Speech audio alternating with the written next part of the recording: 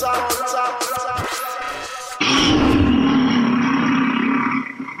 and you, your mama and your cousin too. Rolling down the strip on Vogues.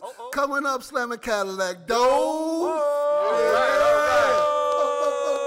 Ladies and gentlemen, Cast Out. All right. That's right. You know what I'm saying? How you feeling, man? Man, I'm alive on arrival, man. How you feeling? I'm doing good. What's your name is? Kamal K. Franklin. Okay. And I'm here with? It's Kalonji Jamachang, and I can't stand myself. Nobody can. Hey. And Akivus is? I go by the name of the Ear Doctor. Yeah.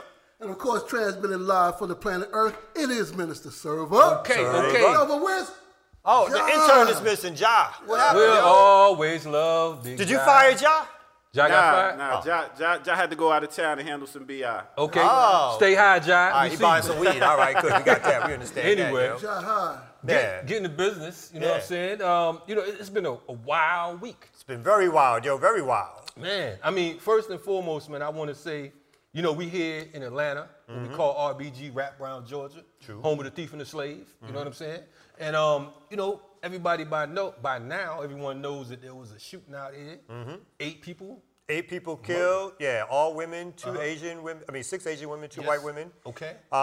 This dude named Robert Aaron Long. Robert Aaron Long. Yeah, white boy who went to massage parlor. Apparently he frequented massage parlors. Yeah. And at least according to his story so far that's been released, is that so for some reason or another he was upset and went back to several different massage parlors, including the ones that he frequented, and he started shooting. And so the authorities are saying there's no evidence yet to suggest that it's racially motivated, but it's a white boy who is again going on a killing spree. Oh, hold on, man. In Cherokee County, where the first shootings took place, you had this nice lily white officer. I forgot his name, Jake the Snake or some bullshit like that.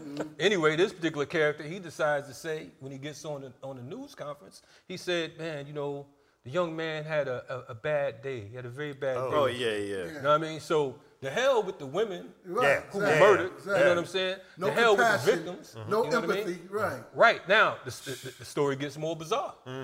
This rat bastard, Johnny Come Lately, whatever the hell his name is, Mr. Crackerman, he decides that he's going to get up there, after he says this or whatever, the folks do an investigation and they find that he had some T-shirts online, and the T-shirt said COVID-19, and at the bottom of it said made in China.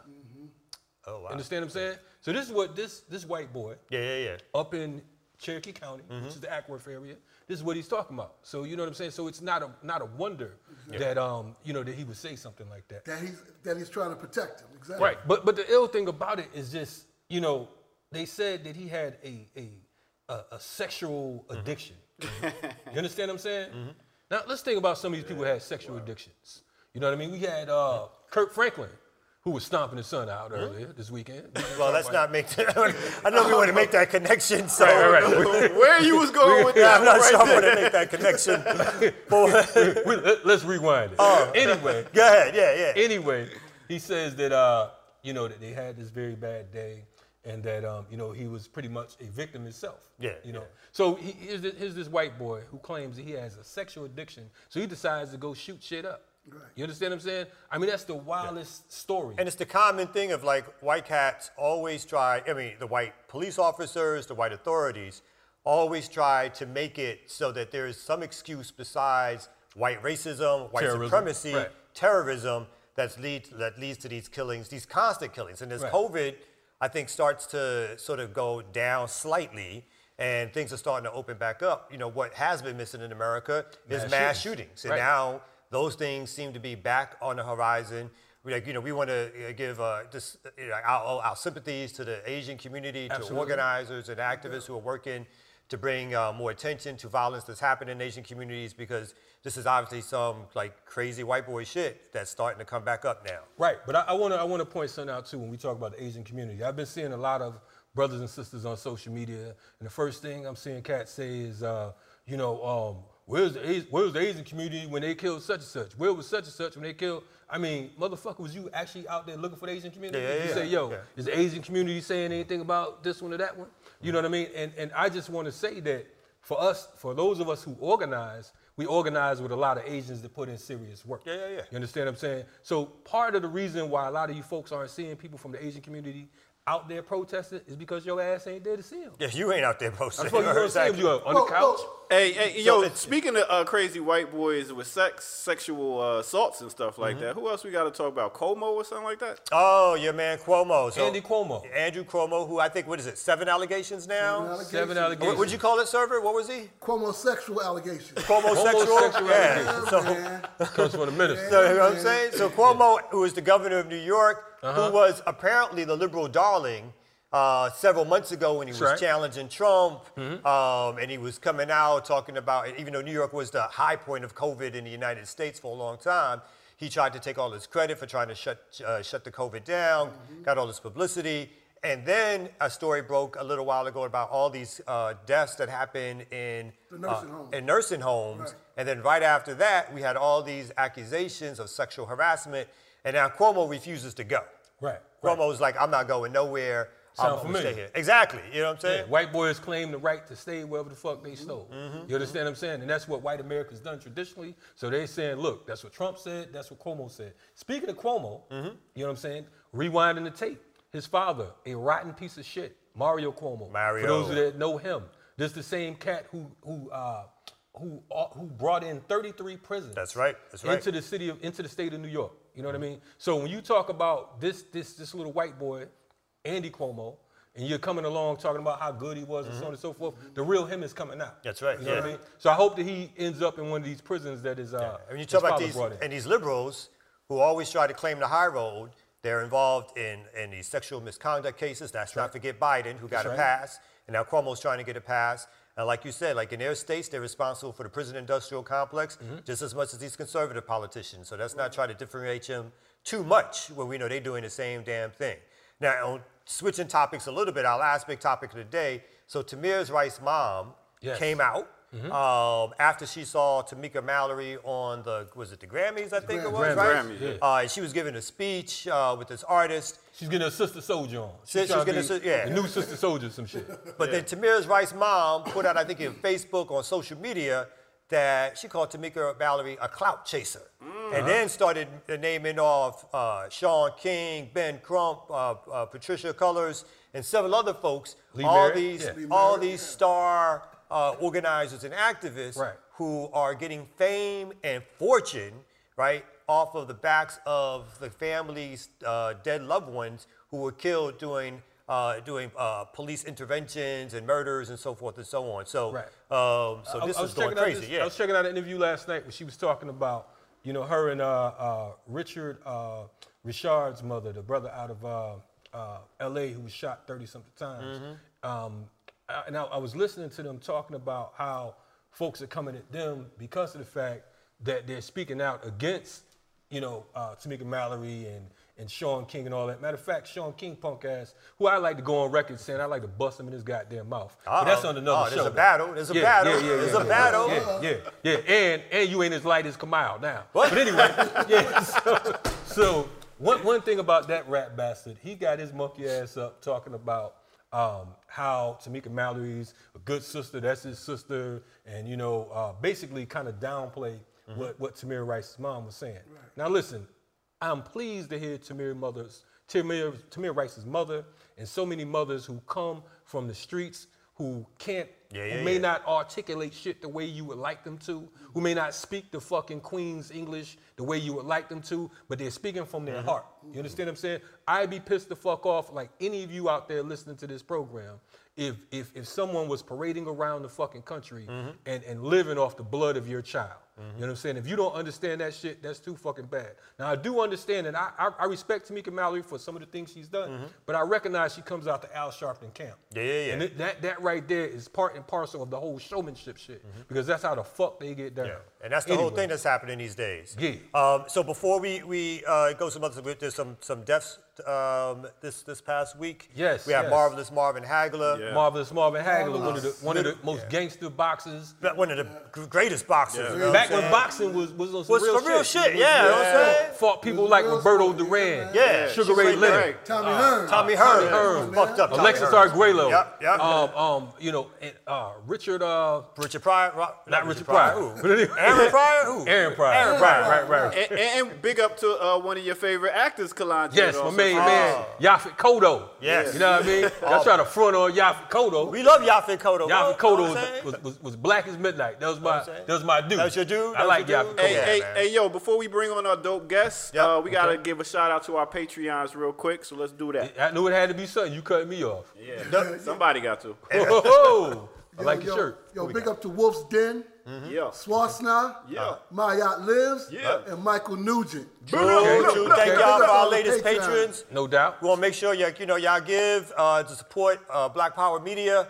It's something that we need that support for. We need resources so that we can extend our shows, get new equipment, go travel to different things that are happening around the world, actually, and cover and report it. That's Black right. Power Media. Black Power Media. You know what I'm And saying? stay independent. Yes. And listen, we're doing something special tonight only.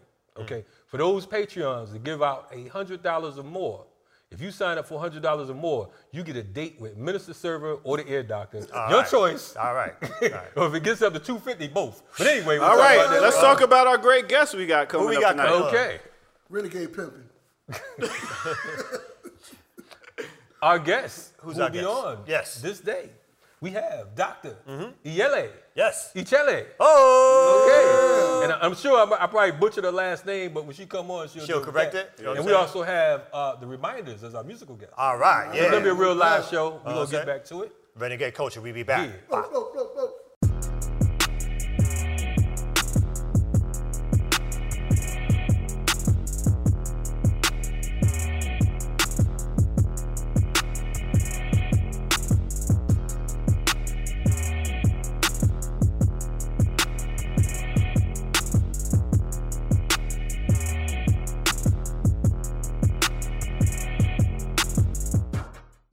Saturday Renegade Coach in the building. You know what I'm saying? We back on the air with our special guest, Iyele Ichela.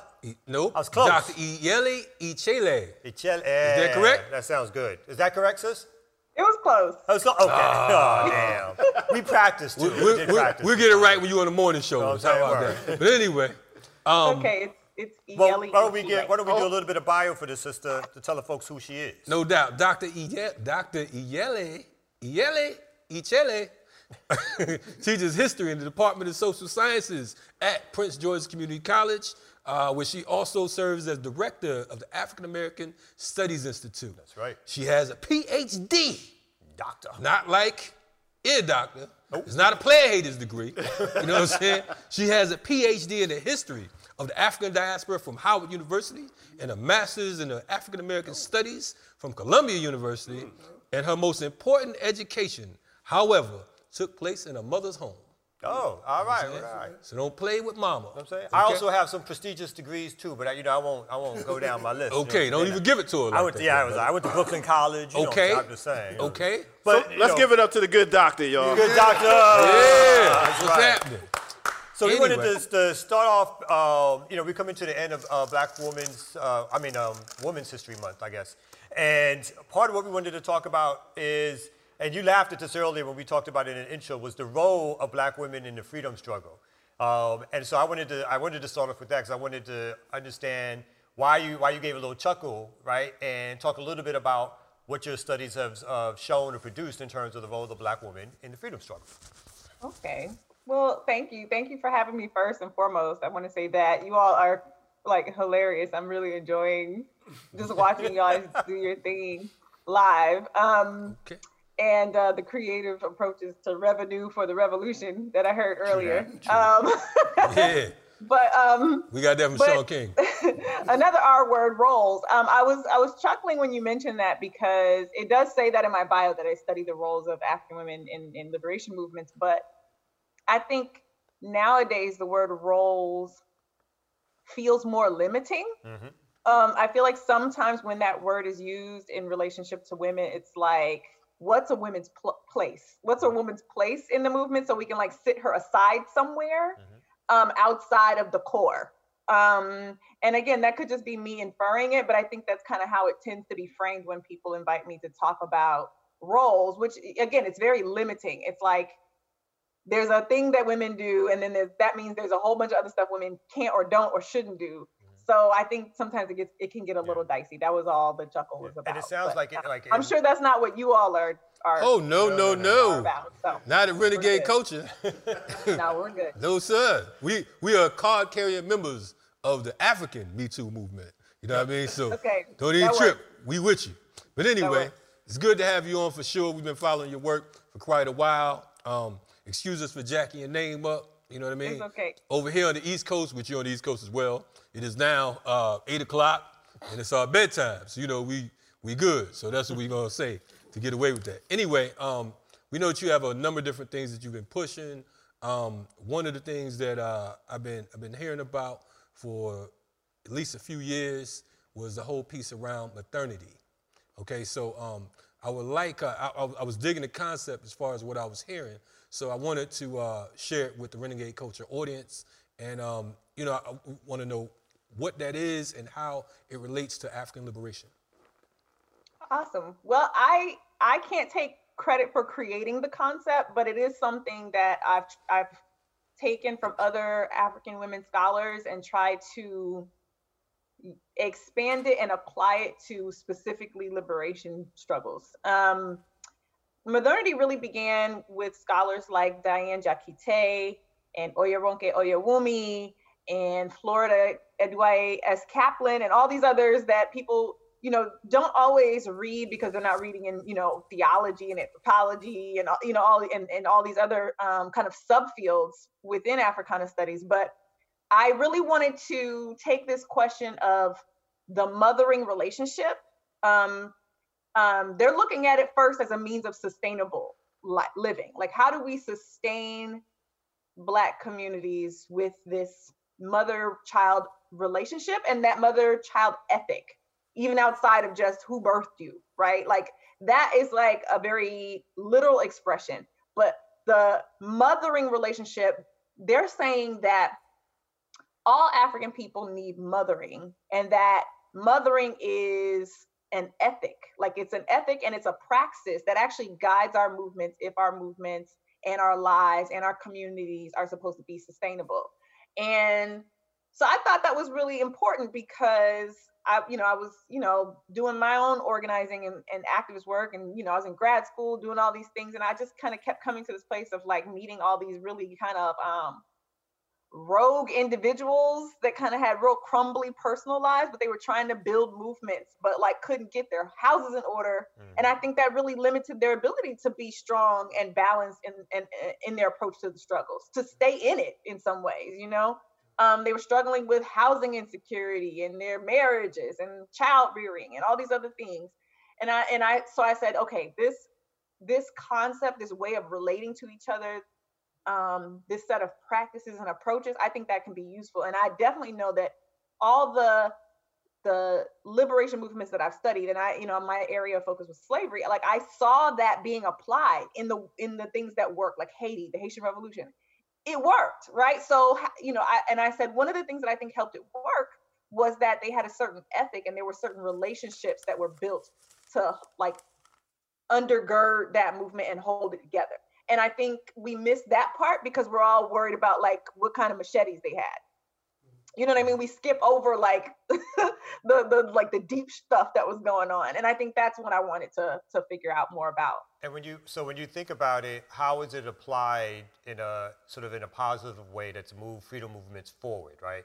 Because I agree with you. I was going to say quickly when you said that, organizing activists for like 30 years, and sometimes you feel like organizers are some of the most broken people that you can meet because it's, folks are struggling around larger issues of white supremacy and racism and police brutality and all that kind of stuff.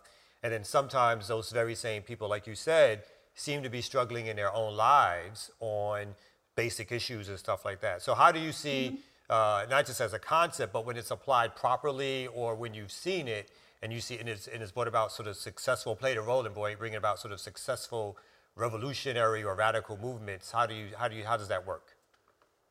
Well, I think you all actually gave a pretty good example in your introductory piece, which is this news that came through about Tamir Rice's mother and her critique of Tamika Mallory and Shaun King and, you know, Ben Crump and the rest. Like, that to me is modernity in action. There is a call from the mothers of the slain people to have a certain level of accountability that to the communities directly affected. Like, I think that's really important. She's calling for meeting the immediate needs of the people, like before you get to all the showbiz politics. Did you help me bury my son? Did you help me stay housed? Did you help me feed and the rest of my children who are still living? Like, you're pocketing this money before addressing the basic immediate needs. And again, going back to the basic human needs of people in a struggle.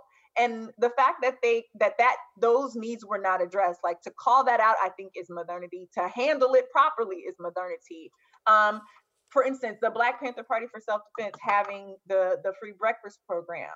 I think I said this elsewhere. That's an example of modernity. Like, these children, yes, we want them to have fair and equitable and culturally responsive education, but they got to eat breakfast and be prepared to learn and not be struggling with hunger while they're sitting in these classrooms. Like, we have to put things in a proper order. Like, there's an order about like a mother and child, right?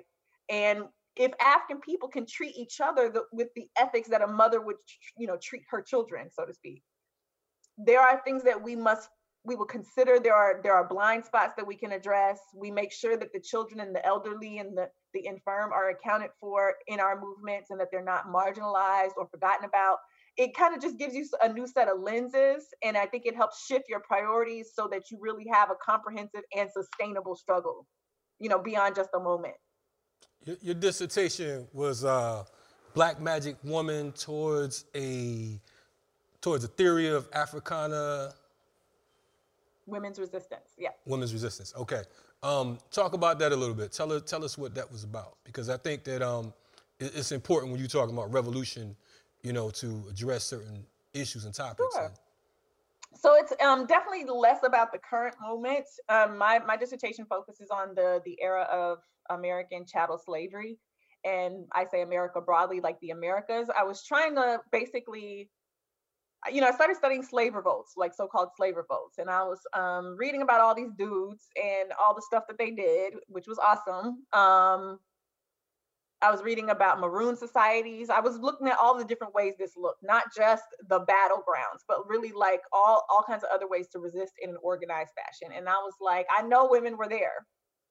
I know, like, because I started by looking at records of like hangings and burnings and all kinds of other executions and court records from these colonial courts in the 1700s and 1800s. And they were always killing women right next to the men, right next to their husbands. I was like, okay, they're killing them for some reason, right? They must have done something that was a threat. So like, what is it? Like, and I know from studying contemporary movements, I mean, I'm in the movement, right? And I didn't just appear out of nowhere. And there's a tradition that precedes me where I felt like this was a part of something that I should be and could do. So who set the path for me? Who created that? So I just started digging a little further, and I realized so much about women in the struggle and the things that women did in slavery era revolution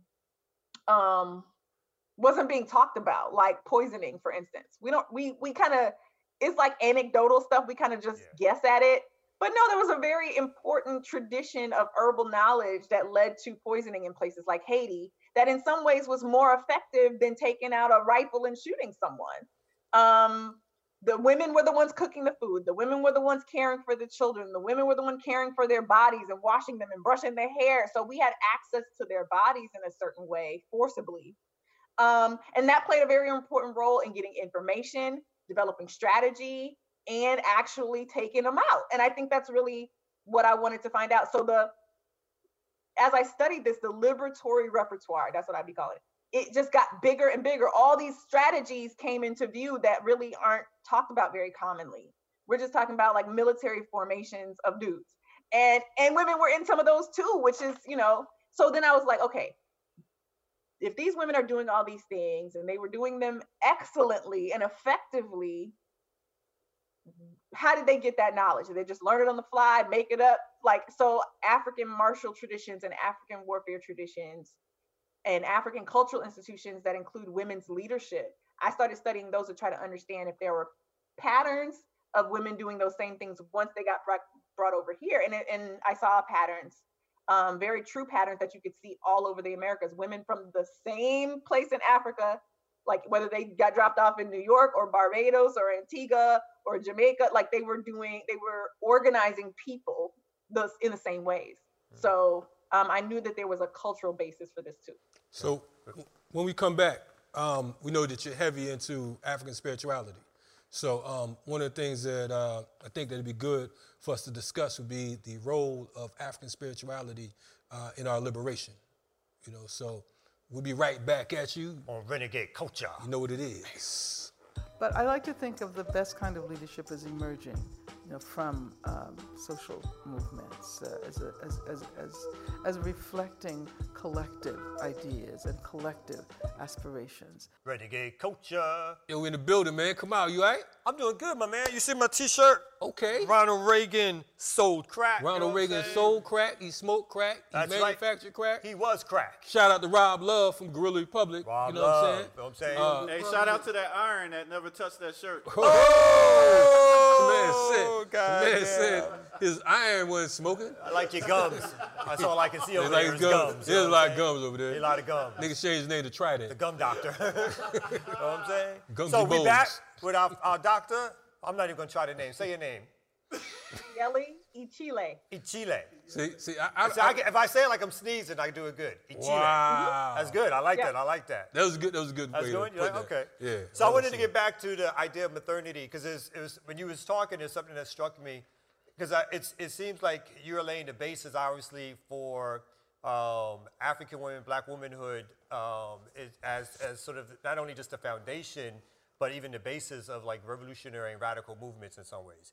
But you also are saying like it's the very sort of mothering aspects that we need to appreciate and understand more about how that helps us become full human beings.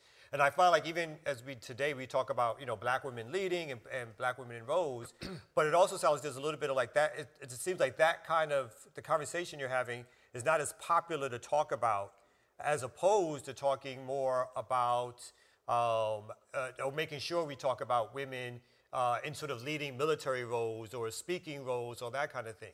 Do you see any sort of, or do you run up against any sort of contradictions or conversations about how that interplays or whether or not people are saying that you are taking us back to a past or whatever? Do you understand that? Right, yes, yeah. I do. I think this is a great question. I think women should be able to do whatever they're capable of doing and fit into the movements in whatever way.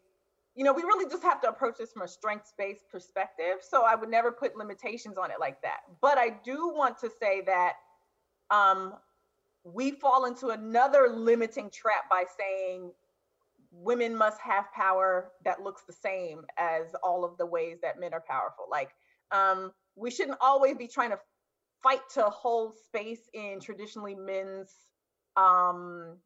realms without also exploring what we can contribute from realms that are traditionally feminine. And I think that there's something okay with embracing that too and exploring and examining what we can pull from there as well. And that's why I think having compassion and nurturing and care and all and just basic survival and things like that be a part of our movement, spirituality being a part of our movements and brought into the center means that more women will participate. There's just more space for us and for our strengths to come through.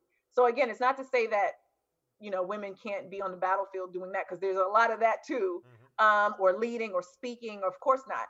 It's just that there are some other ways that women have contributed that are undervalued because we're focused only on that narrow repertoire. So I just want to expand the repertoire. Yeah. I want to say that, you know, it's refreshing to see, to see us talk about warriorhood, period. You know what I mean? Male, woman, whatever, you know, because I think that, these days everything is how good is my speech? You understand what I'm saying? Right. How fly do I look on Instagram for these few seconds? What kind of deep shit can I say? You know what I mean? and at the end of the day, out here commodifying death. And, you know, conditions remain the same. Showbiz politics, as they say. Oh man, yo, listen, it's see, we like the outcast. I guess that's why she's gonna be on Black Power Media. True that. True. Because you're a true outcast as well, unlike backup singers over there, the cast outs. But anyway, it is definitely refreshing because of the fact that you know, we don't have these kind of talks, at least publicly. You know what I mean? So you get folks online talking about, there ain't no women in the struggle, there ain't no women in the movement, and I'm like, maybe your ass ain't in the movement. You know what I'm saying? Right. How about we start with that? But I wanna jump on African spirituality. I know with our organization we have a number of different Yoruba priests, men and women. You know what I mean? We have an Ile with the African Martial Arts Institute, Ebe Ogun. So, you know, it's very important with what we're doing as far as structure and so on and so forth. So I want to know, coming from your perspective, how important is the role of African spirituality when you talk about our liberation? It's really everything. And again, studying African cultural institutions, you know, because obviously we didn't get mind wiped when we came here. We had these understandings, this intangible heritage and these worldviews with us. And we just reproduced that when we got here. And I think studying those things taught me African people really ain't gonna follow you unless they believe it in somewhere deep. You know what I mean? Like intellectualizing it is that's one level, but people are not gonna put bodies on the line unless there's some sort of green light from some other place. And I think that obviously there's space for non-believers and atheists within our movement. You know, that's real. But I think traditionally, you know, there's definitely almost maybe the need to believe that if we're putting our physical selves on the line and that can end, that something will continue. And so our spiritual practitioners and our spiritual leaders have been instrumental in these movements. And unfortunately, it leads us today to like some raggedy Al Sharptons and other people who claim to have a connection to God or some sort of, you know, religious institution being our leaders. But there's a reason for that. Like, and so there's a cultural precedent for that. So my own intervention, my own research really focuses on looking at spiritual warfare, how we fight in realms that our oppressors can't necessarily access or don't acknowledge as real. And for those who do believe and those who have those skills, I think one of my major criticisms of traditional African or African-based tradition, you know, belief systems like hoodoo and voodoo and you know, like you said, Isheshe, like the Orisha tradition, is that people tend to want to depoliticize it. It's almost like spiritual escapism. They go into these religions so they don't have to deal with politics. So they can just like wear really colorful clothes and pray a lot. But it's no different from Christian escapism. Like, you know, like, well, God will handle it, or it's the devil doing it. It's not white supremacy or, you know, racial capitalism, you know? And so I think we need to get back to an understanding of our traditions as tools in our liberation. You know, are we chanting down Babylon? Are we really praying against what we want? Yeah, we're praying for what we want. Are we praying against what we want? Are we praying for protection? Are we praying in the name of defense? Are we doing rituals to enable ourselves to take certain violent measures if necessary to defend our communities? Like that's the thing. Like our ancestors used it for everything. Like they used spirituality to guide everything. And again, in our most successful movements, it was there. And many of our practitioners were women. Many of our practitioners were people tied to the earth in a certain way. And I think now we're starting to have those conversations in certain spiritual spaces, certainly studying martial arts and the connection between martial arts and the spirit. But I think much more work is needed. So I'm really trying to push the political folks and the spiritual folks to stay here, you know, because I think it's never been as divided as it was. Like now you can be a cultural nationalist and be an African religion, or you can be a revolutionary nationalist and you don't believe in God and you really just focused on socialism. And I think I never saw myself having to make a choice. And I don't think our ancestors felt like they had to make a choice. just how do we survive and how do we use every single tool at our disposal, visible and invisible, to fight this shit. That's really. Yeah. I don't know if I answered your question. Nah, that's ill because one of the things we always say that, you know, it's going to take mental, physical, and spiritual. You know what I mean? And these folks, you know, they want to be either or. You understand what I'm saying? It's like either you too religious, you understand what I'm saying, and dogmatic, or you too, you know, I'm the best scholar in the world, and I'm just, you know, I know everything because I studied in these fine white men institutions on how to be a great African. Or you have too much fucking brute force. You understand what I'm saying? You're too physical, and you can't beat white supremacy just with your hands. You can't beat that shit with just by praying. You can't beat it just by trying to think your way out of this shit. It's gonna be a combination because that's what the body is. You know, moving along, Black culture matters. Black culture matters. Yes. What is Black culture matter? Black cultural matters. And what's the difference between Black culture matters and Black Lives Matter?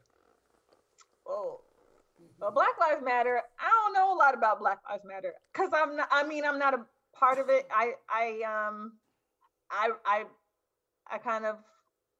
am in support of, and I really kind of align myself with the strong critiques of Black Lives Matter. But I think my main critique is really that I just don't believe in trying to like spend energy trying to convince our oppressors that our lives have value. So like the young like folks. I don't see the value in doing that. I see value in our culture though. I see value in our culture to keep us sane, keep us organized, keep us motivated. I see value in badenya, the relationship between a mother and her children, another way of saying modernity. I believe there's value in sisters coming together and saying, okay, we about to go out here and we're gonna organize and have this rally. Who gonna watch the babies? You know what I mean? Culture does that. Culture handles those problems and helps us be a resource to each other. So I instead of kind of trying to like shout down our humanity to somebody, looking at the ways in which culture is our humanity. This is where we locate it. This is how we express it. This is how we remind ourselves, you know, of that it exists, that it's real for us. So that's why I guess I'd rather call my stuff Black Culture Matters than Black Lives Matter. You seem also to talk about something, you sort of locate someplace where organizing institutions and within the Black community is either much more important and or at the very least just as important as some of these policy fights that people sort of dictate at a federal level. And I mean, I completely agree with you. It's like, it feels like organizers have sort of lost the idea of actually organizing amongst Black people as opposed to being spokesfolks for Black people while they talk to elected officials or they try to get some policy passed, right? Or the media. Yeah, and there's, I mean, and you know, obviously I've done some of that too. Yeah. I think this is gonna have to be a multifaceted fight.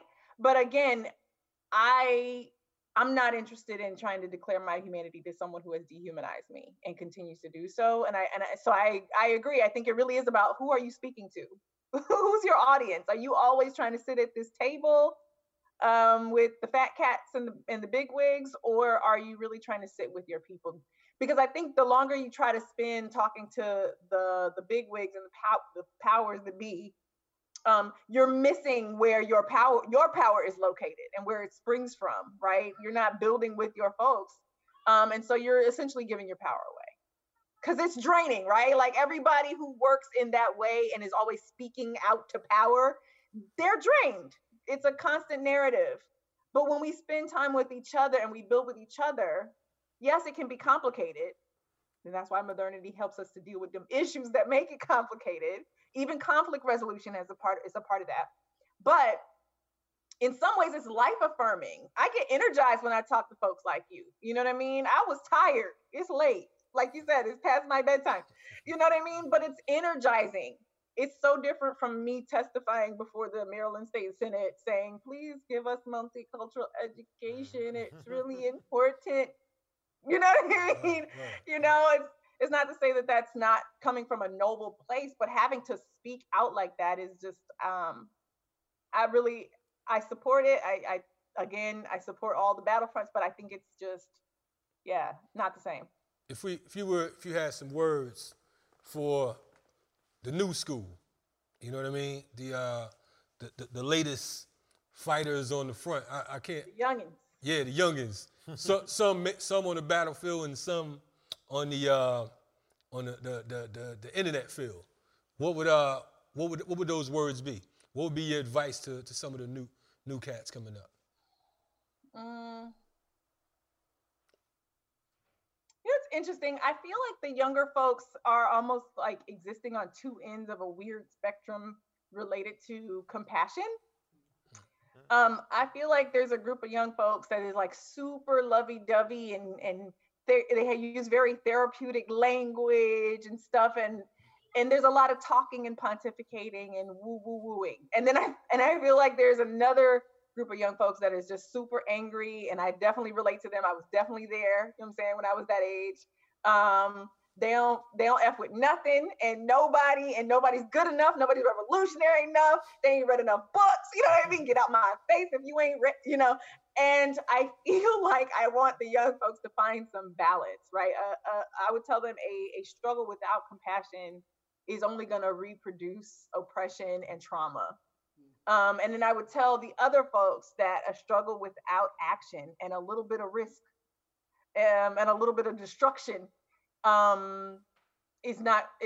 won't produce the results and the future that you love to imagine. And I think that's is balance. That's health. Health is balance, right? And I think that's why another reason why modernity is so important. Like, we have our mothers and they hug us and love us up, you know, idealistically, right?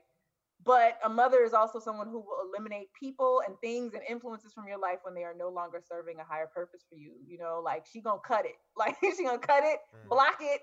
You know what I mean? So a mother has fangs. She's a strategist. She's going to make sure that you're not doing the wrong thing. She's going to check you when you get off base. And I think that that's balance. It's balance, right? We have to be able to be both compassionate, creative, but also destructive and really disciplined. So I guess I would say that to the young folks. Find your balance. Check yourself, figure out where, and communicate with your elders, communicate with other people who've been before you, and don't like throw that out and discount it because you've got some nuanced ideas. Chances are it ain't new, and see where they can guide you toward balance. So Dr. Achille, it's been a pleasure having you on. Can you tell us where, if folks wanted to find out more about you or you follow your work, if you have anything coming up that you want to let us know about, can you tell us what's the best place to find that stuff at? I don't have anything coming up except trying to write this book about modernity finally. Stop running my mouth and actually put some words on a page and get back out there in these streets. Hold on. What you mean you ain't got nothing else coming up? There's a morning show coming up called There's Remix. a morning show coming up. I mean, me, myself, personally. I consider myself part of the collective with the Black Power Media Group, and I'm very proud and honored to join you all in that. But yeah, if it's just me personally, nothing super significant really, except that. That's really, I'm trying to like focus whatever energy I have into that, and just making a contribution. So that's what I have coming up. My Instagram is my first and last name, all one word. I'm on Twitter at Dr. Ichile, DRICHILE, and I'm on the Facebooks. Just my name. And Facebook. I'm not tough to find. I'm the only one here in this country with this name. So. No doubt. We appreciate it. Yeah. Looking forward to rocking with you again. Thank you. This was great. This is so wonderful. Thank you for having me. We appreciate you coming on. So we want to thank you for coming on so much. This is Renegade Culture. We'll be back with our third segment. We're going to have on the reminders. Boom. Blackout.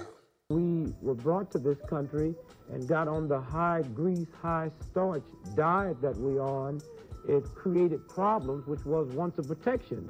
And so the millions of dollars we fixing to spend to counteract sickle cell, if we would spend a little time doing some research and change the diet, because most black folks knew that soul food was taking 30 to 40 years off of their life and almost charging them a third of their salary for doctors and what have you. A lot of sicknesses we die from, we wouldn't. And I think the important structure of the black man's health, be it sickle cell or anything else, lies basically with the diet, because you are what you eat. Ready or not, Here I come.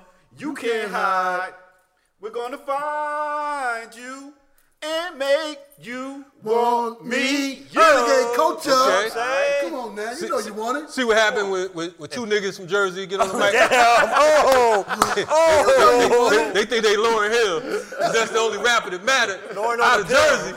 You know what I'm saying? I'm Wyclef, that's Prize. I said, I'm Wyclef, that's Prize. What'd you say? I thought y'all were under new management. I didn't know what that intro was. Man, listen. I found love on the new. Anyway, Lauren Grill. This next group right here for real. But we got a real music guest on. No doubt. And they actually toured with the real Lauryn Hill. She didn't sound like this right here, did she? Nah. Not at all. In fact, they embarrassed. They like, yo, Kalonji, cut that shit out. We ain't gonna be able to give the release rights for this. But anyway, this next group right here, we call them the Desperados from Colorado. I knew I was gonna say that. You know what I'm saying? Straight out of the place where no man has gone before. All right. You know what I'm saying? This brother and sister right here, they I was gonna say like family, but they family. You know what I mean? And just like true family. True. You see them once every 20 years. Goddamn. You know what I'm saying? Then they eat all your cookies. I heard. Eat all your goddamn cookies. All your Skittles. And sleep on your couch. You know what I mean? Invite you to a show and put you all the way in the back. But anyway. Yo, it's my people's the reminders right here, man. What's going on? How y'all doing? Yeah, great. We doing great, man. We can't complain, man. We staying creative, and we keeping the spirits high. No doubt, no doubt. We got Big Samir and Aja Black in the building. Man, man. I mean, I ain't seen y'all in so long. Y'all got different hairstyles. Last time I saw him, I think. Mine is for sure. Samir's still rocking with, the classic. It's ball under the cap, you know the vibe. Okay. Crazy ball heads. No doubt, no doubt. Are y'all in the States right now or what? My locks were a bit casualty of the quarantine, unfortunately. Word. Okay. Sometimes, I felt like there was so much space inside that for newness and like reconciling parts of yourself and trying things and experimenting and moving. There's a ton of space to do whatever you wanted. So there's a comment that somebody had made to me that I wouldn't be me. I had talked about maybe shaving my head because my daughters shaved their heads, right. Just as affirmation of their not non-Eurocentric standards of beauty. I was thinking about doing it, and this woman made a comment to me, and she said, "But you're not you without your hair. Like you wouldn't be pretty without your locks." Oh. And I was like, same day, I was like, all right. Since I become a caricature of myself, right. You know what I mean, to other people, it means that I lose my ability to transform and change and grow because I'm allowing myself to become a victim of their attitudes towards me or the way that they see me, and I don't think that my beauty is related to whatever hairstyle I'm wearing at that point. Now you guys have said you obviously everybody's been under quarantine, but during this time have you felt like it's enhanced or changed the way you've been creative in terms of artists? Has it made you produce more work, just having more time on your hands, or?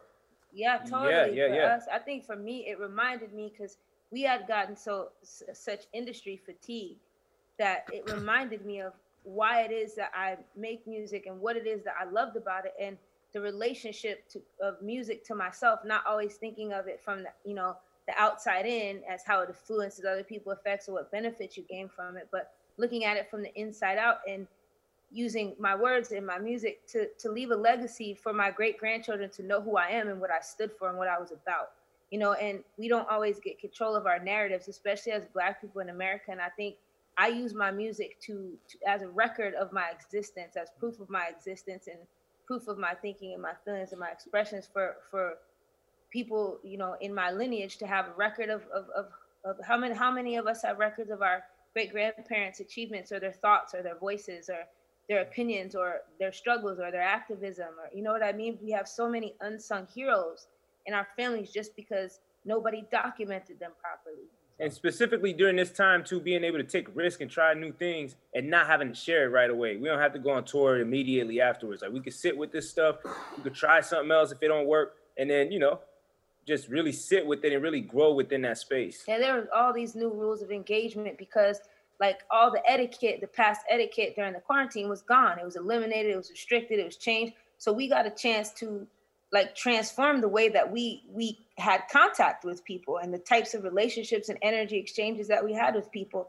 And we were really intentional about that. I mean, there's people that haven't heard from us since the quarantine started, no matter how many times they reached out, because we didn't feel that sense of obligation anymore. Like for once in our career, we were able to put our family first, our priorities first, our spiritual growth first, our relationship first, our psychological understanding of the importance of narrative and metaphor and music. We put all that stuff first, and nothing mattered but that.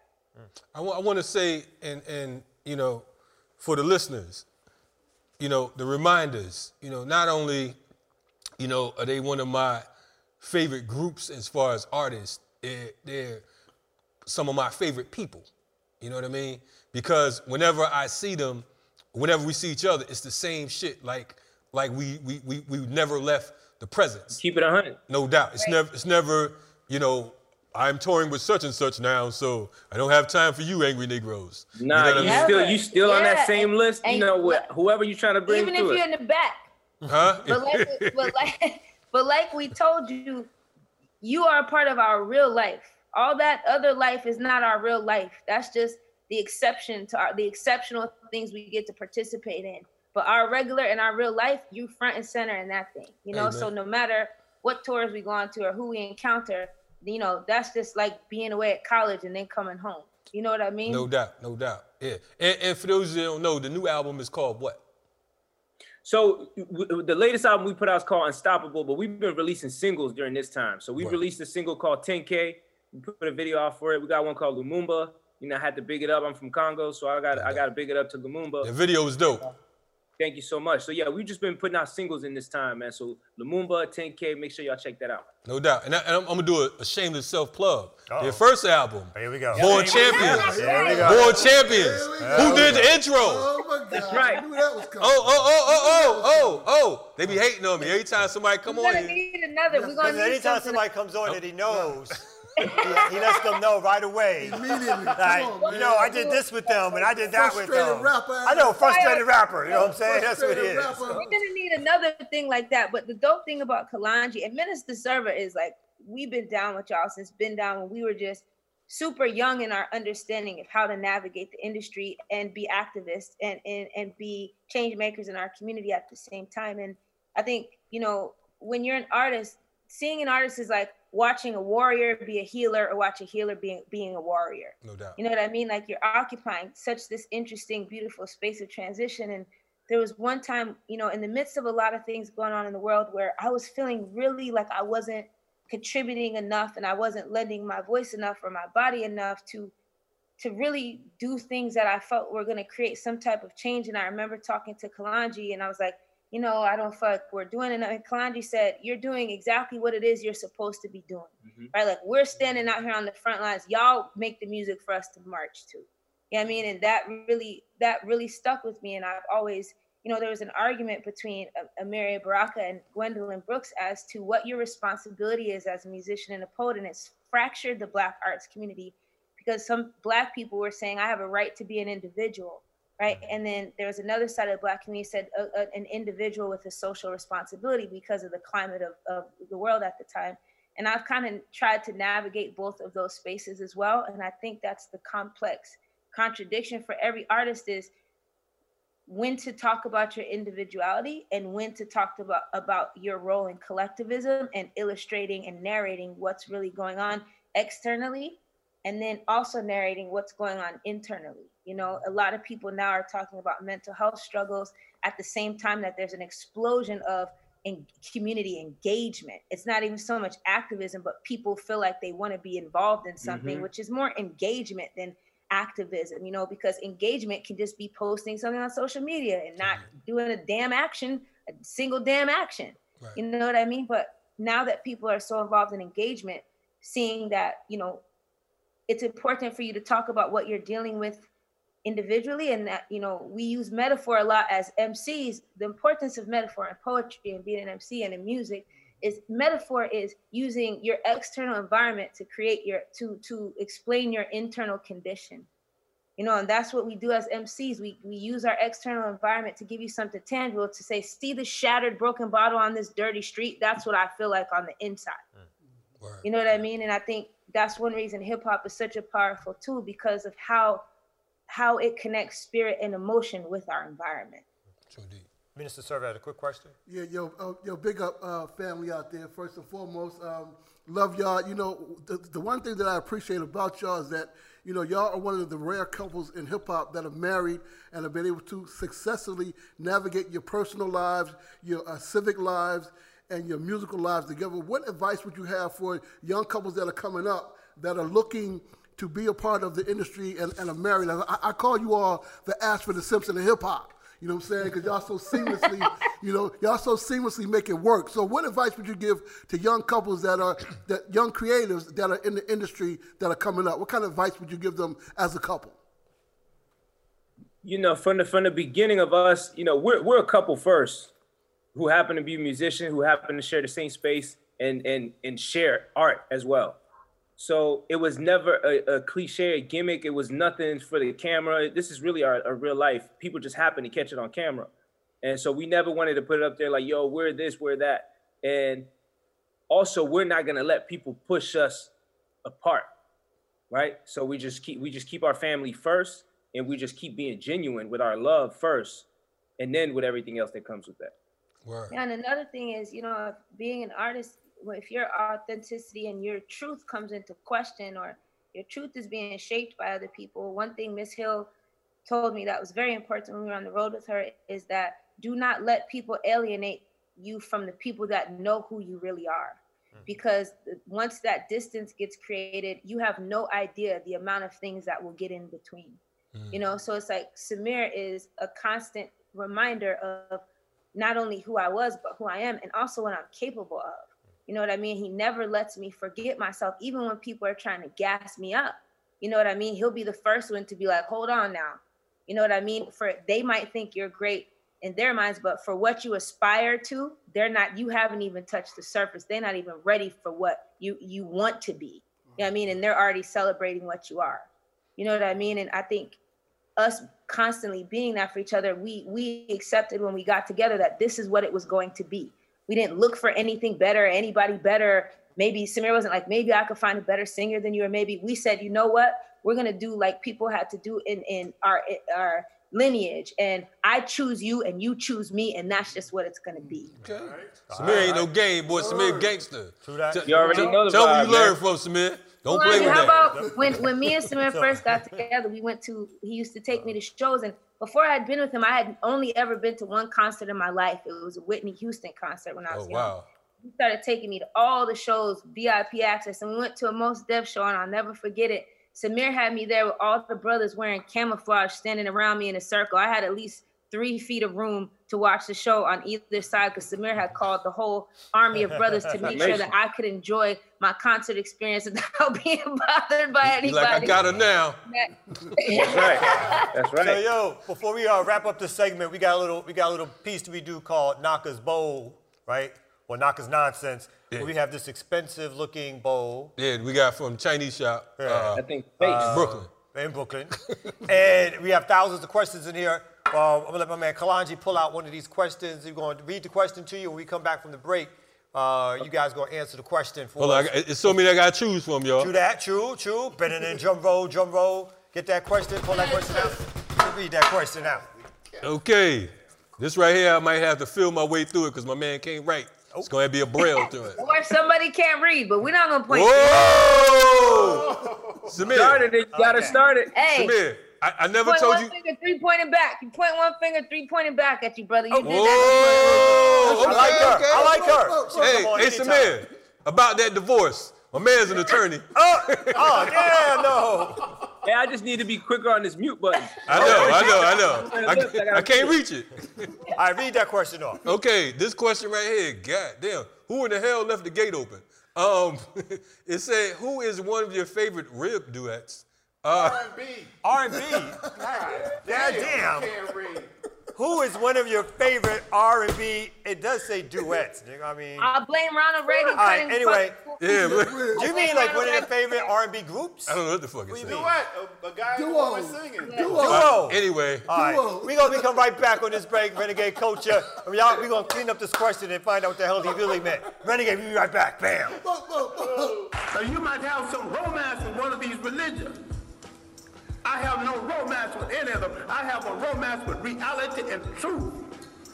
And the chips can fall where they may after I tell it. Renegade Culture. no doubt, Renegade Coach is in the building. That's right, that's right. We here with the reminders. The reminders, in case y'all forgot, the reminders in the building. True. You know what I mean? My man Naka, you know what I'm saying, before we left, had me reach inside this, the old bowl died, so we got this new fancy bowl right here. You know what I'm saying? Look like a wonton soup bowl. All But right. you know what I'm saying? We gonna rock with it anyway. Ooh, got paint coming off in here, you know what I'm Oh man. Ready? But the question he had was, how many rib tips did you eat? But anyway, that was his writing. The real question is, who are one of your favorite R&B duos? Who are some of your favorite R&B duos? Les Nubian. Les Nubian? Okay, okay. Jodeci. Jodeci? He means That ain't no duo. What you talking about? I come from saying? Jodeci. Joe and Casey. He's like, look, my man asked the question. Wait a minute. My man asked the question, and then y'all answered it. He don't even know how to count to two. He's like, he don't even No, know I that was a duo. thought you just changed it to group. No, duo. Two. Okay, if we saying do it, then I'll go with Marvin Gaye and Diana Ross. Okay. What song they did together? You mean Tammy? Yeah, it was like Tammy So they got a whole album. They did? All right. Yeah. I'm wrong. I'm wrong. I'm backing off. I'm backing off. Hey, tell them don't play with y'all the reminders. True. That reminds you. Wait, who are you He guys? needed Who that are you reminder. guys? So as Go ahead. Who are your favorite R&B duos? Ashford and Simpson. And yours? You got one? Where you putting your head down? Who, me? Yeah, what's your favorite R&B duo? My favorite R&B duo, I'm gonna go with the Underdogs, and I'm gonna say, Donnie and Marie. Okay. Okay. Whoa. Okay, Minister Server, don't quit your day job. His church closed. Anyway, Let's go. my favorite duo, I would say, I would probably go with Donny Hathaway and Roberta Flack. Yeah, That's You know what I mean? Probably pull them out the cards, whatever. You know. All right, now we've come to the It's time. easier to think of groups or in threes than it is in twos. Say it again. It feels easier to think of groups in like a trio or like in four or more than it is with two. Yeah, I was gonna say Alexander O'Neal and Sherelle, but they somewhere high. But you know, it's all good. I rock with them still. Damn, no. You know what I'm saying? It's my peoples. True. So now we've come to the time when Yeah. Yes. ask the reminders. The reminders gonna spit a little something Know what for I'm us. saying? Now I want y'all to know. Can we do like a where we sing and we rhyme? Yeah. How much time do we have? Like 4 minutes? Nah, 1 minute. Nah, do your thing. We'll rock it out. Don't worry about it. Do Okay, a 2 because minute we got some roots stuff that we've been working with too. Just give us a little something. Okay. Get it. All right. Dearly beloved, we gather here today to lay to rest all the mess standing in our way, to bury all the ghosts, all the skeletons, the demons, all the weaknesses that keep us from receiving better things. Set an intention to get more, need less, make a way for the blessing, more freedom, less stress. Stop thinking about everyone else and underestimating yourself, and take all of your doubt, all your guilt and depression, all you're looking for validation and people in possession. Take all of your hurt and all your fear, and bury all of that right here. Let's go now. Dust and bones, Dust and bones. I've been holding on to you for Way too long. getting up the ghost and Moving on. dust and bones, Dust and bones. dust and bones, Dust and bones. I've been holding on to you for Way too long. getting up the ghost and Moving on.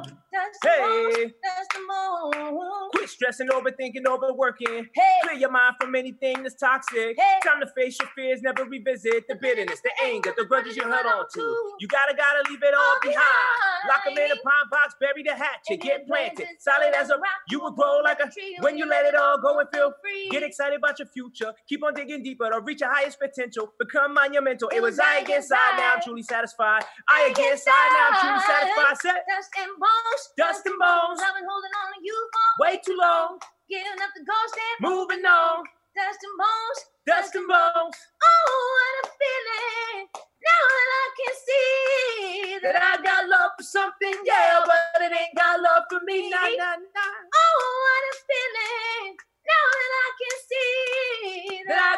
love for something, yeah, but it ain't got love for me. Listen, trying to find more reasons to smile than to cry, because these eyes have known rivers bigger than the space between the saints and the sinners in a world that doesn't really seem to pray anymore. What can I say anymore when the wars waged against us and the wars raging in us are about the same size, and these times are so vicious, so different, so crucial, so dark, and so bright at the very same time? I urge you to carry any goodness you can find. I know it feels heavy, but you'll bear the weight in time with the ease of baby smiles for your spirit get grown, your energy explode for your feet on unpaved roads, put a flower in a gun, tell them buck a shot for peace as our warriors increase just to protect us from police. There's flames in our bellies, so there's fire in the streets, because all you ever feed us is injustice and defeat. But we don't have to eat, and we will not retreat. Devoured all your sour, now we craving for the sweet. We have hands that know violence and hearts that know grief. Our souls screaming silence, begging for release. Police, what if I should take a bullet, flip the trigger at your baby, say it's his ways that made me do it, huh? I ain't got that hatred in me. That's the sour in your stomach. That's the bitter in your bones, and that's the fact that you can't stand to see a black man on a throne in a place you call home. And that's the fact that you can't stand to see a black man on a throne in the place you call home. Yeah. Man, they brought the African spirituality. I was back here about to catch the Holy Ghost. Serve over there like, that's the bone. That was some of the African spirituality we just talked about, okay? So really quickly, let us know, is there a website or social media where people can find your stuff at? Yeah, we're at The Reminders on all social media, theremindersmusic.com. Just keep up with us. We're pretty easy to find. Cool. No doubt. Thank y'all for coming on, yo. This is Renegade Culture, and we are... We out of here. Blackout.